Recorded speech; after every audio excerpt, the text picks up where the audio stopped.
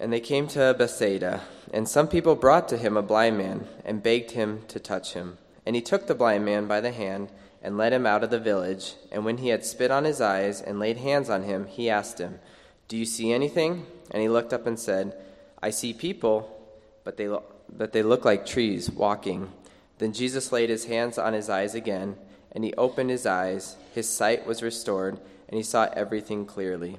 And he sent him home to his village, saying, "Do not even enter the village." And Jesus went on with his disciples to the villages of Caesarea Philippi. And on the way he asked his disciples, "Who do people say that I am?" And they told him, "John the Baptist, and others say Elijah, and others one of the prophets." And he asked them, "But who do you say that I am?" Peter answered him, "You are the Christ." And he strictly charged them to tell no one about him. And he began to teach them that the Son of Man must suffer many things, and be rejected by the elders and the chief priests and the scribes, and be killed, and after 3 days rise again. And he said this plainly. And Peter took him aside and began to rebuke him. But turning and seeing his disciples, he rebuked Peter and said, "Get behind me, Satan, for you are not setting your minds on things of God, but on the things of man." And calling the crowd to him with his disciples, he said to them, "If anyone would come after me, let him deny himself and take up his cross and follow me. For whoever would save his life will lose it, but whoever loses his life for my sake and the gospel's will save it. For what does it profit a man to gain the whole world and forfeit his soul? For what can a man give in return for his soul? For whoever is ashamed of me and of my words in this adulterous and sinful generation, of him will the Son of Man also be ashamed when he comes in the glory of his Father with the holy angels." This is the reading of the Lord. What is a Christian? What is a Christian? Depending on who you ask, you'll probably get a lot of different answers. One particular view that's gained a lot of traction in America in particular is that view that Christianity is a means of self-fulfillment. You'll hear people claim the name of Christ, saying things like, "I need to do what's good for me." Or maybe the way that the younger folks say it is, "I got to do me." Well, the idea of loving yourself and putting yourself first is all over. It's all over TV, it's in music, it's in movies. But not only that, it's also in a lot of what you might hear from Christian teachers. We hear often the idea that an individual's sense of true identity is to be sought inwardly. We're supposed to look down deep inside, listen to our hearts, and express that to the world. And that's how we can be authentic to ourselves. Put yourself first. But for those who take on the name of Christ, of Christian, it's important to find out what Christ himself had to say about what it means to be a Christian. The word Christian is used, I think, the first time in Acts 11 in the Bible, where it describes people who belong to, are devoted to Christ. Christ followers. I think Charles Hodge, he was a theologian from the 1800s, I think he has a really good definition. I'm going to read this for us.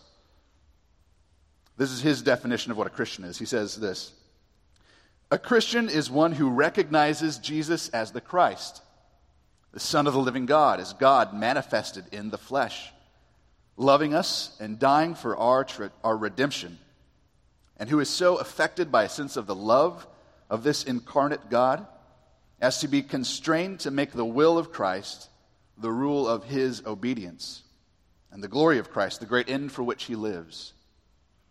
I think that's a great short definition that Charles has written for us there, because I think it captures everything that we see today in the text. A Christian recognizes Jesus as the Christ, who died for our redemption and submits to his will. If you call yourself a Christian, is that who you understand yourself to be? You know, some people might be willing to recognize that, yes, he's the Christ, and yes, he died for my sin. Maybe fewer people, though, are willing to get down with that idea of having to submit their will to his, of having their will constrained, of denying themselves and denying their own desires for his sake.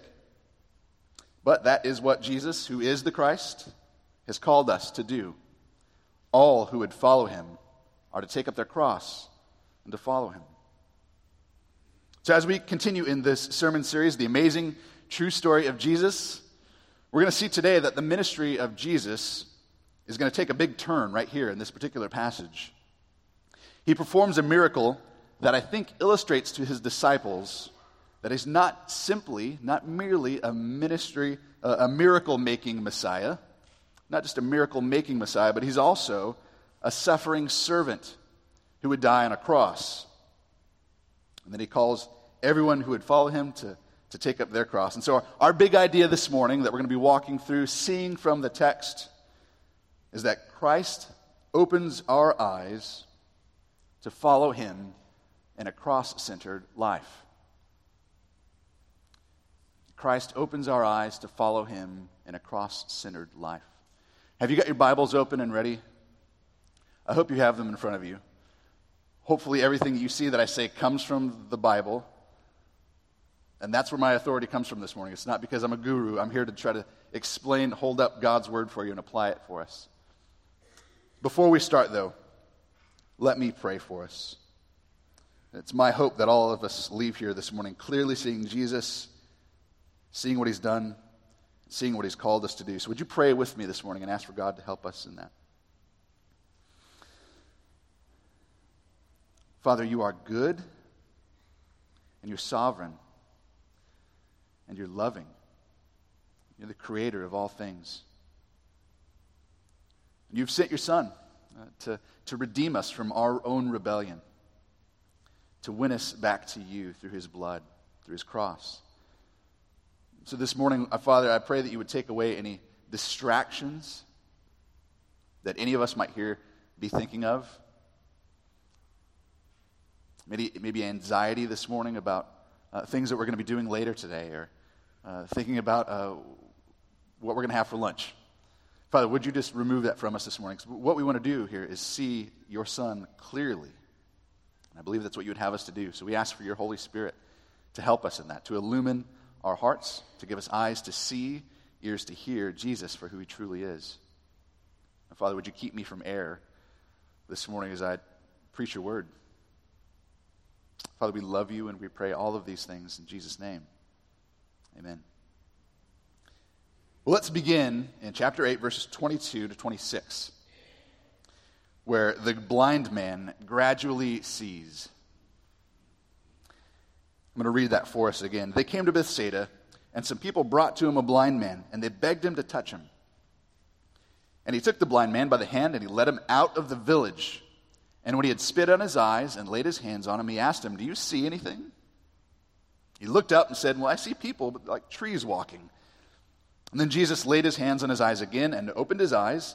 His sight was restored, and he saw everything clearly. And he sent him to his home, saying, "Do not even enter the village." Well, throughout this Gospel of Mark, we've seen Jesus do some amazing things. He's called out demons. He's cleansed a leper, healed a paralytic, forgiven sins, healed a man with a withered hand. He's calmed a storm. He's raised the dead. He's fed thousands with some fish and some loaves. He's walked on water. He's healed a deaf man. And here, what we see is, though, that he's got one more miracle that I think is sort of a transitionary miracle into this next phase of his ministry. Now, for us, with the benefit of having read this account of Jesus' life and ministry as a narrative, we read this as a story. We know full well that Jesus is the Christ. He's the Son of God. And we know this because we're kind of cheating. We see it in verse 1 of chapter 1 of Mark. Mark's told us right off the bat who Jesus is. And so when Peter confesses this, we're like, yeah, we know. But that's really only because we're sort of cheating. The beginning of the gospel of Jesus Christ, the Son of God. That's how Mark starts out his gospel. So when we see that Jesus interacts with people and he makes claims and he performs miracles, and we see how those disciples are gradually coming to that same understanding that we've had all along. Namely, that Jesus is the Christ. He's the Messiah, is the Son of God. And I think that this miracle that we see here in verses 22 to 26 is actually an illustration of that fact. Upon first reading this, you might find it a little bit strange, right? And Jesus has done some amazing things already. We've seen his incredible power. He's healed people over and over again before this in Mark's gospel. So why does it seem like he's botching this miracle? What, is he only given it half his effort? I think that's the wrong way to look at it. If we zoom out and we sort of pay attention to what happened before this and what happens after it, I think it helps us understand what's happening here in this miracle. You see, this was definitely an act of mercy on Jesus' behalf to the blind man, right? That's clear. But I think this miracle was done for the benefit of the disciples. You see there in the text, it was not done in the public like so many of his other miracles were. It was done outside of the village. This wasn't done in public. And so I think that whenever Mark says that sort of thing, Jesus takes his disciples aside, it's usually because he's teaching the disciples. I think that's what we see here. Jesus is not just performing a miracle, he's performing a parable. Because immediately before this, if you recall from last week, the disciples are on a boat, they're in the boat with Jesus, and he has just recently fed 4,000 with a few little loaves and some fish, but the disciples are kind of worried. They don't have any bread on the boat. And Jesus says, guys, don't you get it? Having eyes, do you not see? Are your hearts hardened? And so you can see there that Jesus has made a connection. Do you see it? A connection between seeing and understanding. They didn't understand that Jesus himself is the bread of life. They couldn't see it. And immediately what follows this miracle, Jesus gives sight to a blind man. But he doesn't do it all at once. He does it in 2 stages, and he does it on purpose. Jesus spits on his eyes, lays his hands on him, and the man said that he could see people walking around, but they're blurry, like trees walking around. And then Jesus lays his hands on him a second time, and he sees clearly. And this miracle, I think, is a dramatic illustration of what comes next in the text. So let's look together at verses 27 to 30. And it's here that finally Peter sees that Jesus is the Christ. Verse 27, look at it with me. And Jesus went on with his disciples to the villages of Caesarea Philippi. And on the way, he asked his disciples, "Who do people say that I am?" And they told him, John the Baptist, others say Elijah, and others one of the prophets. And he asked them, "But who do you say that I am?" Peter answered him, "You are the Christ." And he strictly charged them to tell no one about him. So having just performed that dramatic parable of miraculously and sovereignly giving sight to the blind man, which again represents understanding, Jesus asks them, his disciples, who he is understood to be. At first, he asks about the general public. So what's the word on the street? I know people are following me. There's big crowds. But what's the word on the street? Who do people say that I am? And they respond, well, some say John the Baptist. Others say Elijah, one of the prophets. And so apparently the word on the street is that some folks thought that he was John the Baptist, who, if you recall, was beheaded a couple chapters ago. Chapter 6, we saw that. They thought maybe it was John the Baptist who had been revived. Maybe he had come back to life. Maybe that's who Jesus is. Others, though, thought that he might be Elijah.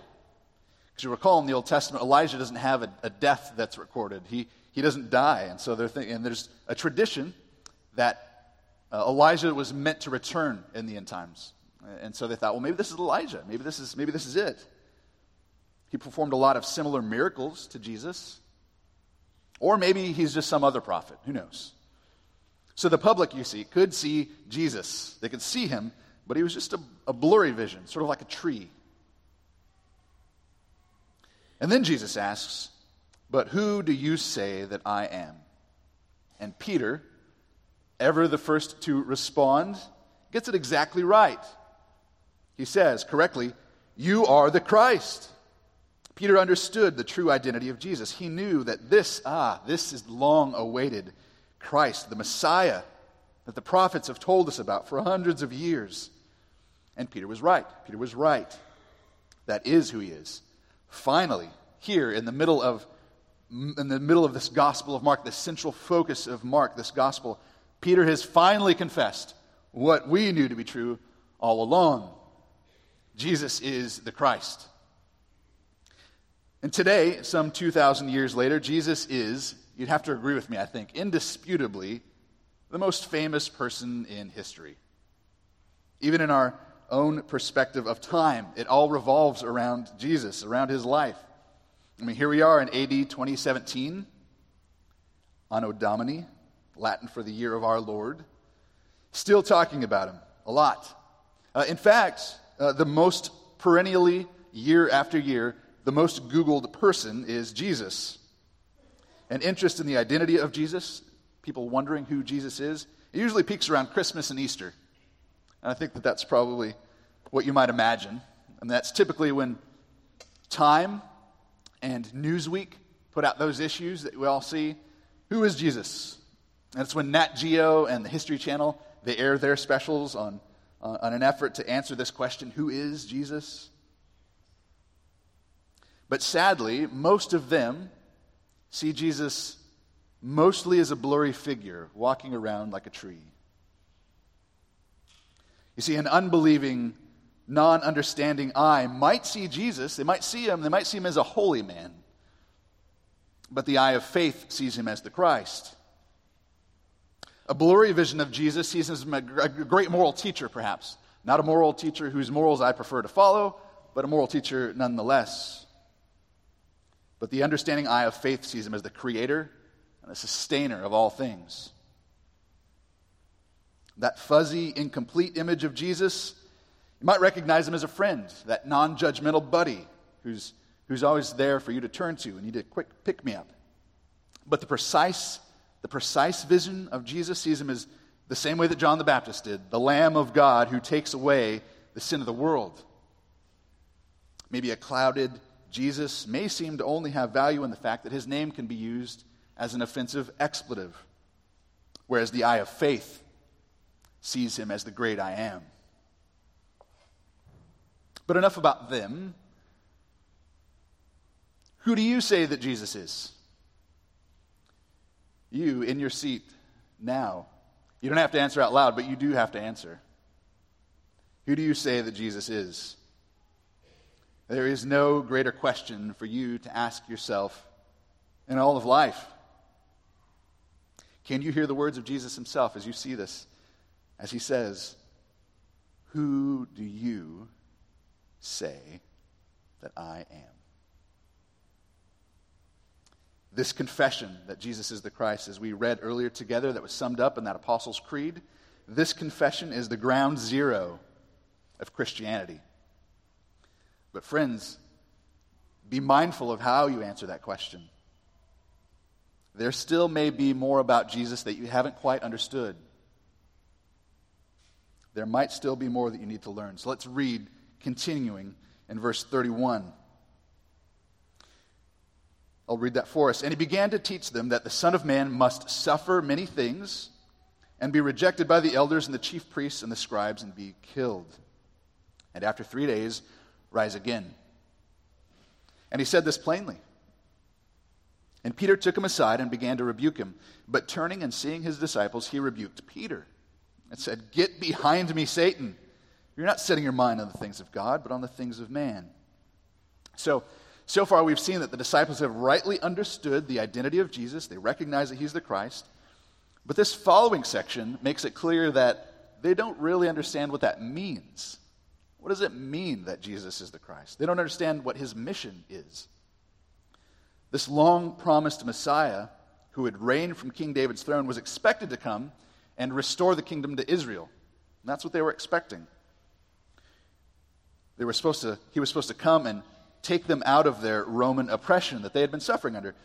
And we know this because we sing it every Christmas. Emmanuel, God with us, was supposed to ransom captive Israel. This is what they were expecting. And so you might imagine their confusion when Jesus comes and he says that his plan is not to put together a political coalition, but to suffer and be killed and rise again. You can understand their confusion when he says that. And so Peter does not like this idea. Peter takes Jesus aside and he rebukes him. He scolds him. No, Jesus. We're not doing that. That is not the plan. He doesn't want Jesus to suffer and die. Peter, who's ever the first to respond, this time gets it exactly wrong. Jesus, using his favorite title for himself, the Son of Man, what he does is he upends their expectations. And Peter is at once bewildered and incensed. This is not the Christ that I was looking for. He expected nothing more than a conquering king. But he was met by nothing less than a man of sorrows. Jesus, the Christ, was not simply a miracle-making Messiah. He was also to be the suffering servant. This is that second level of understanding, that second level of vision that I think that miracle illustrates for us. This is what the disciples need to see. This is what we need to see. And this is what we find, again, when we read and what Kevin read for us as the call to worship text, I think we see this there. Isaiah 52, this is what the prophets had said. This is what they had foretold, but they didn't quite get it. Verses 13 to 15 of Isaiah 52, let me read that for us. Behold, my servant, which we now understand to be Jesus himself, shall act wisely. He shall be high and lifted up. He shall be exalted. His appearance was so marred beyond human semblance, and his form beyond that of the children of mankind. So shall he sprinkle many nations. Kings shall shut their mouths because of him. And listen to this part, this revelation about his true identity that is sovereignly given to us by God. For that which has not been told them, they see. That which they had not heard, they understand. Who has believed what he has heard from us? And to whom has the arm of the Lord been revealed? That's from Isaiah 52. The timeless mystery of the gospel is being unfolded right before the eyes of the disciples. The Christ, who will be high and lifted up, he will be exalted, but not at first on a throne, but on a cross. Because he is the Christ, because he's the Christ, he will be martyred. He'll be marred beyond recognition. He will suffer many things, and he will sprinkle many nations.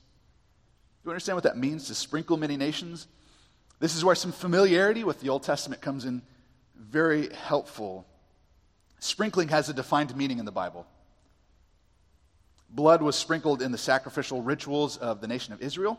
On the Day of Atonement, Israel's priests would dip his finger in the blood of a sacrificed bull and sprinkle it on the front of the mercy seat.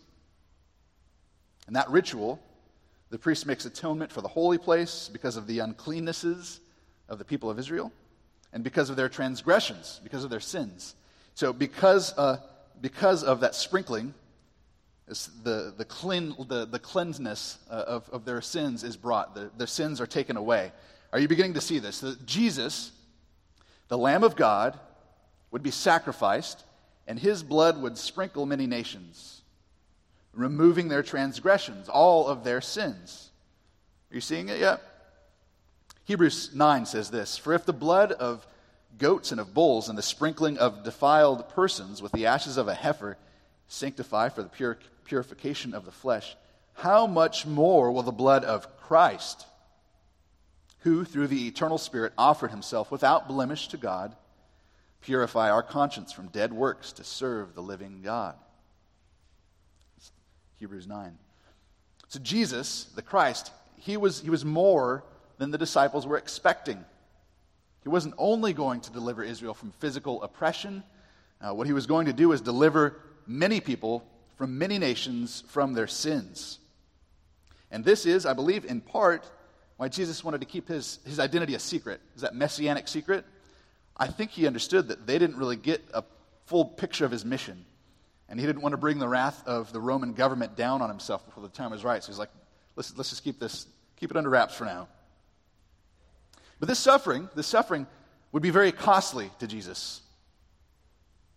His response to Peter, I think, makes that clear. Although at first it seems like a bit of an overreaction, right? When Jesus says, "Get behind me, Satan." All right, chill out. No, I think what's happening here, this makes sense if you understand that Jesus is human. And Peter, what Peter is doing here is he's looking out for Jesus' best interests. And so that's why you kind of think, man, I think you're being a little hard on Peter. But here's the thing, Jesus is not concerned with his own self-interest. He's concerned with doing the will of the Father. And we see this earlier on in the Gospel of Mark and in the Gospel of Matthew and in Luke. Jesus, early on in his ministry, is tempted by Satan, right? In the wilderness, Satan comes to him and says, hey, look, if you just bow down before me, I will give you the world. You can have it. All you need to do is deny your Father and worship me. And what was happening, I think, is Satan was offering Jesus glory without the cross. He's saying, look, you don't need to go to the cross. I'll give you glory. You can have it. You don't need to suffer. And how did Jesus respond? You shall worship the Lord alone, and him only shall you serve. And the devil left him. Get behind me, Satan. And so I think Jesus was legitimately tempted. We can quibble about it. I think he was legitimately tempted by Satan. And Peter more or less echoed the words of Satan there. He's saying, look, you can have glory and you don't need the cross. These are the words of Satan. Get behind me, Satan. Jesus says that a crossless Christianity is satanic. So if your vision of Jesus does not include Jesus suffering many things, your sight is still blurry. If you don't understand that the very core of Christianity is that Jesus was delivered up according to the definite plan and foreknowledge of God, he was crucified and killed by the hands of lawless men, look again. He came for the purpose of giving his life as a ransom for many. Jesus' mission was always his mission, was to head to the cross. And this is good news. And it's a crucial part, if you will, of the good news. If there is no cross, friends, there is no divine justice. If there is no cross, there is no divine love. There's no canceling of our sin debt. Without the cross, there would be no defeat of death. There would be no defeat of the devil. No reconciliation between God and man. And we would have no access to come before God and worship him like we're doing here this morning without the cross. Without the cross, there would be no Christianity. Jesus, Christ, had a cross-centered mission. I was talking to Josh about this earlier this week, sort of explaining what I had planned to preach. And he said, oh, okay, so it sounds like you're saying that you can't truly see Jesus unless you're cross-eyed. I said, yeah, I think that's right. That's a clever way to put it. It's only when you're cross-eyed that you can see Jesus clearly. And that's why we spend so much time here singing about the cross of Christ. Have you noticed that? I hope you have. Do you think that we do that because we intend to be macabre? No.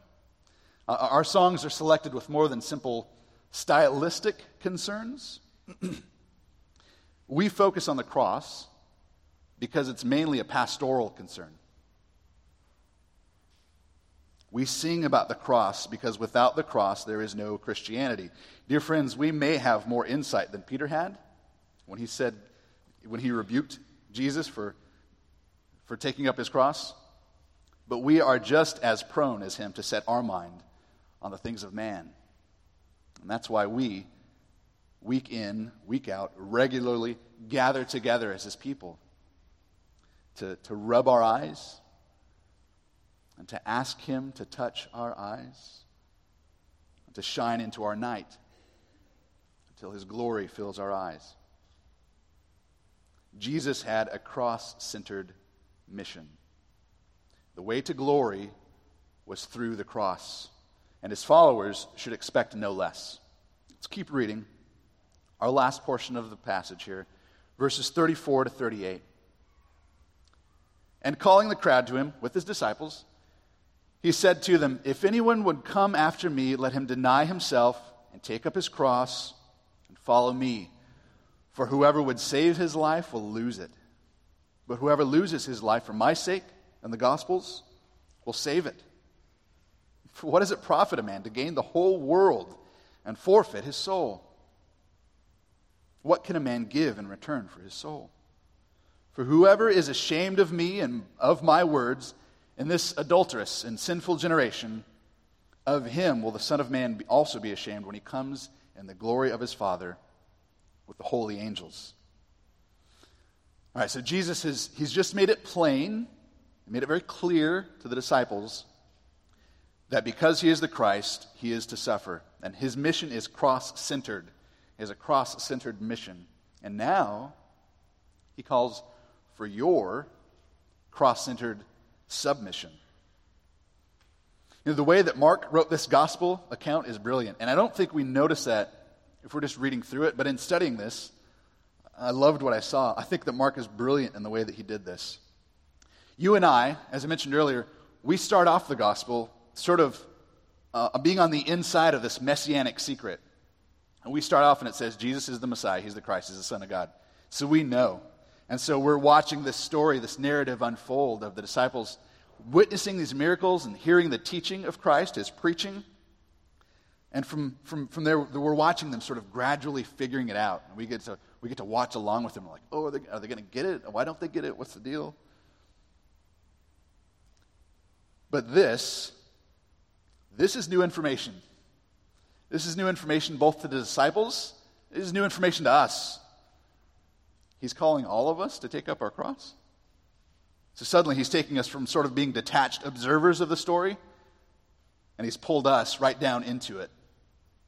We're no longer above the story. He's pulled us into it.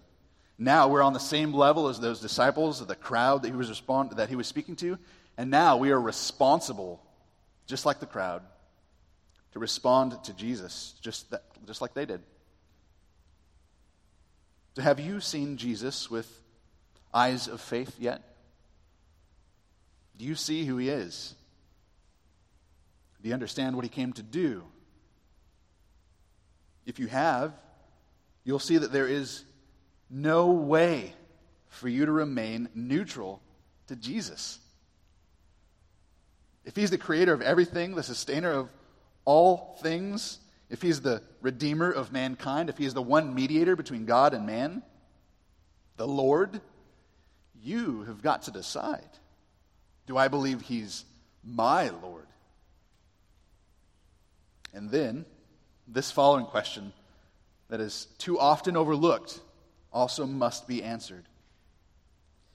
Am I willing to take up my cross and follow him? This question cannot be answered with a shrug of the shoulders, friends. If you've just heard what Jesus has said here, then hopefully you realize that he has left you and I, he has left us no third way. There's no cheaper version of Christianity. There's no Christianity light that you can sign up for. This is not just for people that are in ministry. This is not just for people in seminary. This is not for people who just think, I want to be a super Christian, so I'm going to take up my cross. No, this is not an optional add-on to Christianity.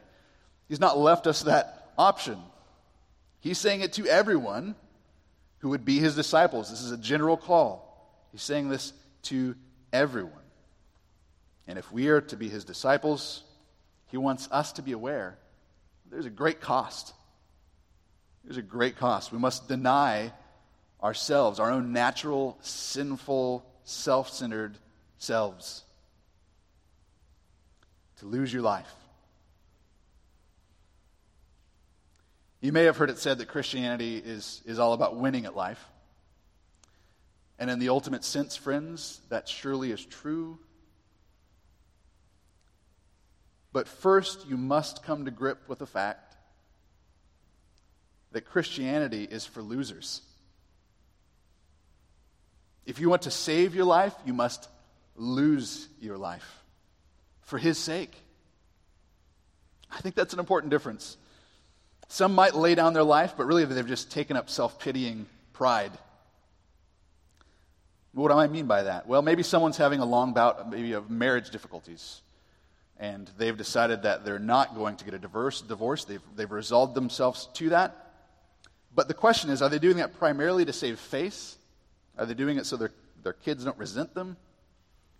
Or are they honoring their commitment that they made before God to love and cherish and honor their spouse? I mean, you see, it's the same action, hopefully with the same result, but that's a very different posture. It's a different approach, different motivation. This might seem too obvious to mention, but I can't pass over it. Self-denial cannot be done for selfish reasons.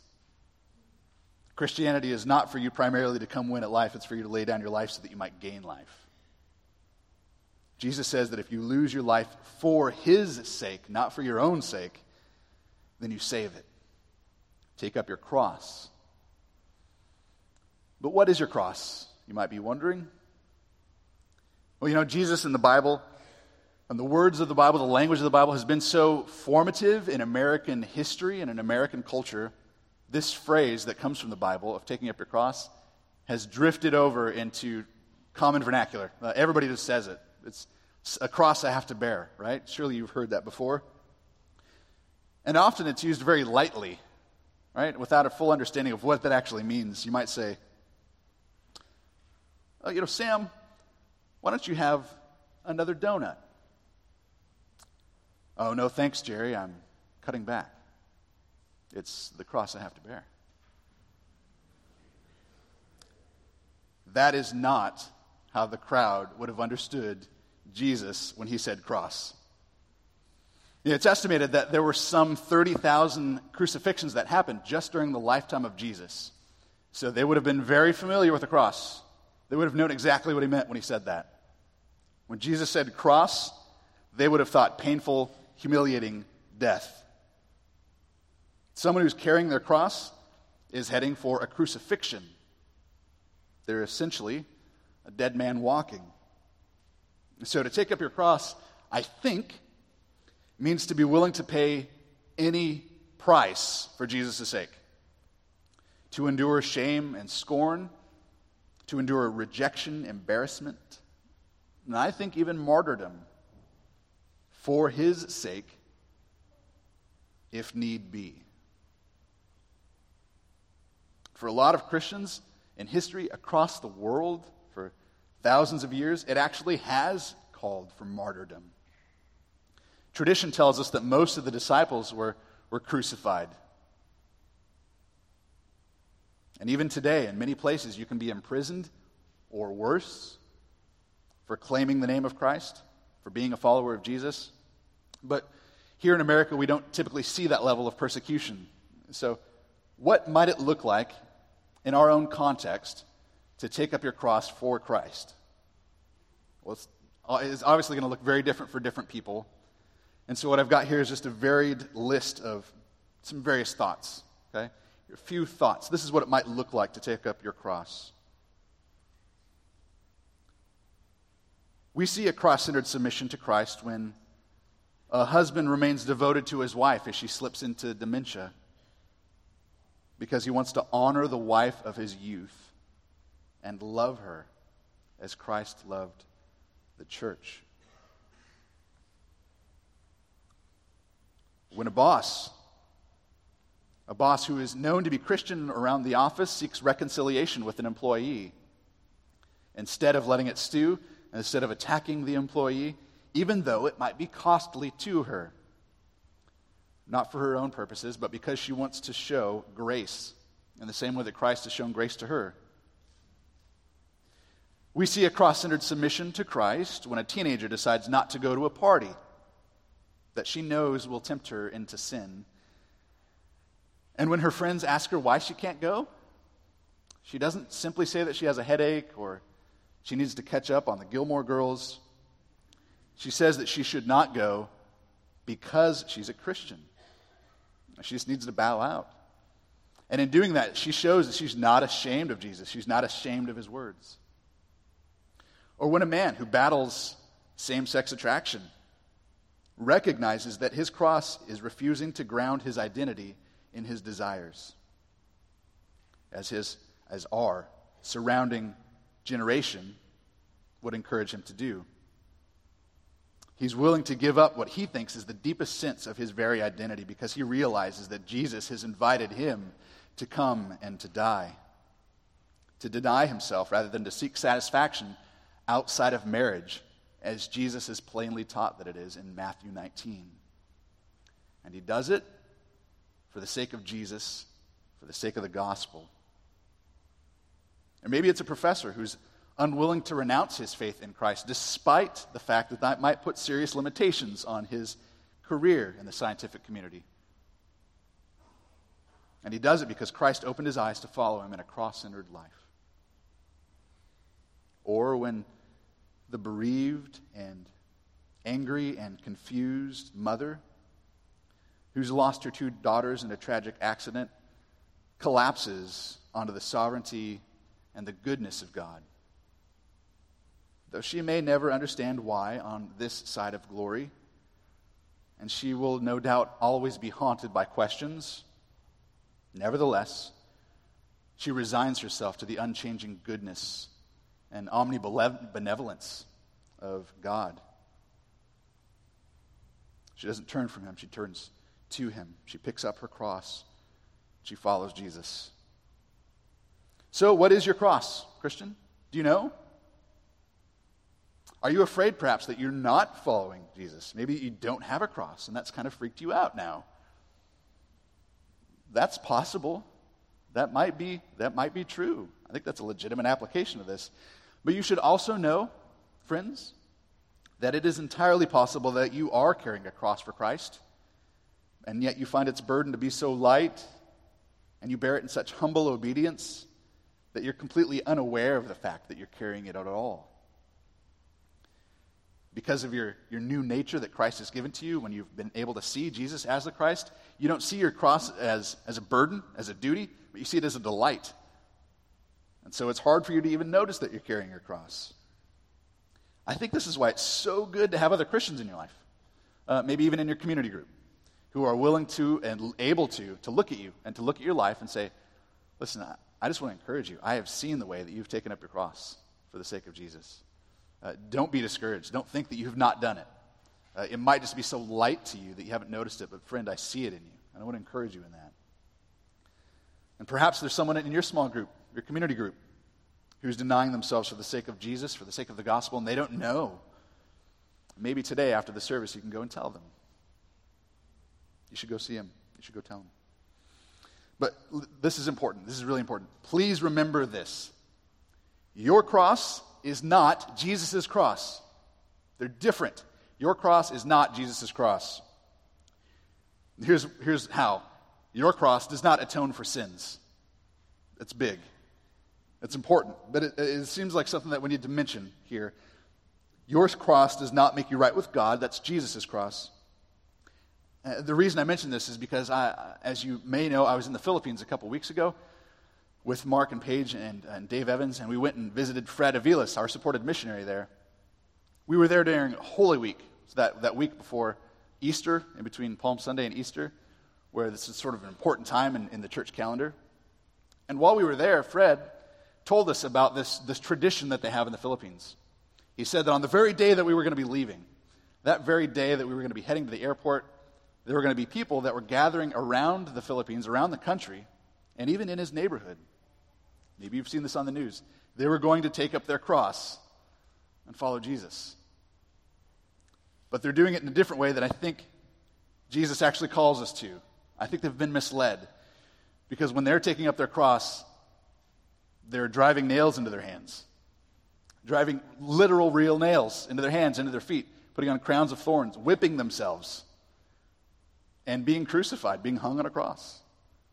That's what they think. That's what they think that the calling of Christ is. This is why I need to mention this. You need to know that your cross is not Jesus's. You don't need to whip yourself. You don't need to put on a crown of thorns. You don't persecute yourself in order to get rid of your sin. Okay? Please don't leave here thinking that you do. You don't atone for yourself by taking up your cross. Jesus has not called you to cause yourself to suffer in order to earn your right standing with God or to gain favor with him or to get rid of your sin. I mean, if that was his idea, if that was what Jesus called us to, he would have never had to come and die. He would never lived as a perfect man, perfectly obedient to the Father and dying in our place. He wouldn't need to do that, right? So our mission is not to atone for our sins with our cross. Our mission is to have a cross-centered submission to Christ and his leadership, his will. Notice finally, though, that Jesus says that he will come in glory to judge. And if you have been ashamed of him, he's going to be ashamed of you. See this here. He comes in glory. He comes in the glory of his Father. And how does that glory come? It comes through the cross. And for us to follow him into that glory, it requires that we take up our cross and suffer with him so that we can be with him in glory. So if you're not a believer here, when you look at the cross, you might see nothing more than sadness, maybe helplessness, maybe hopelessness. But for someone who sees Jesus as the Christ because it's been revealed to him by God with an eye of faith, the cross is glorious. The cross is beautiful. The cross is wonderful. Let me read again, just in closing, that definition of a Christian that we heard from Hodge one more time. See if this makes more sense to you, if it rings more true. A Christian is one who recognizes Jesus as the Christ, the Son of the living God, as God manifested in the flesh, loving us and dying for our redemption, and who is so affected by a sense of the love of this incarnate God as to be constrained to make the will of Christ the rule of his obedience, and the glory of Christ the great end for which he lives. Well, friends, if Christ has opened your eyes to follow him in a cross-centered life, even this morning, if you want to talk more about what that means, what that looks like, Pastor Josh would love to talk to you. I'm sure he'll be at the back doors. You can come talk to me. I'd be glad to talk to you. And if this has happened, it couldn't have happened in a better place. You're surrounded by people who would love nothing more than to talk to you about Jesus here on Sunday morning. If you have any questions, turn to someone that's next to you. If they don't have answers, they can surely point you to someone who does. Is this the Christ? Is this the Son of God? If it is, do I understand him? Do I see him? Do I see his mission? Would I follow him to the death? What would happen if I did? If I didn't? These are questions that we all, hopefully, have answered before we leave here today. Pray with me.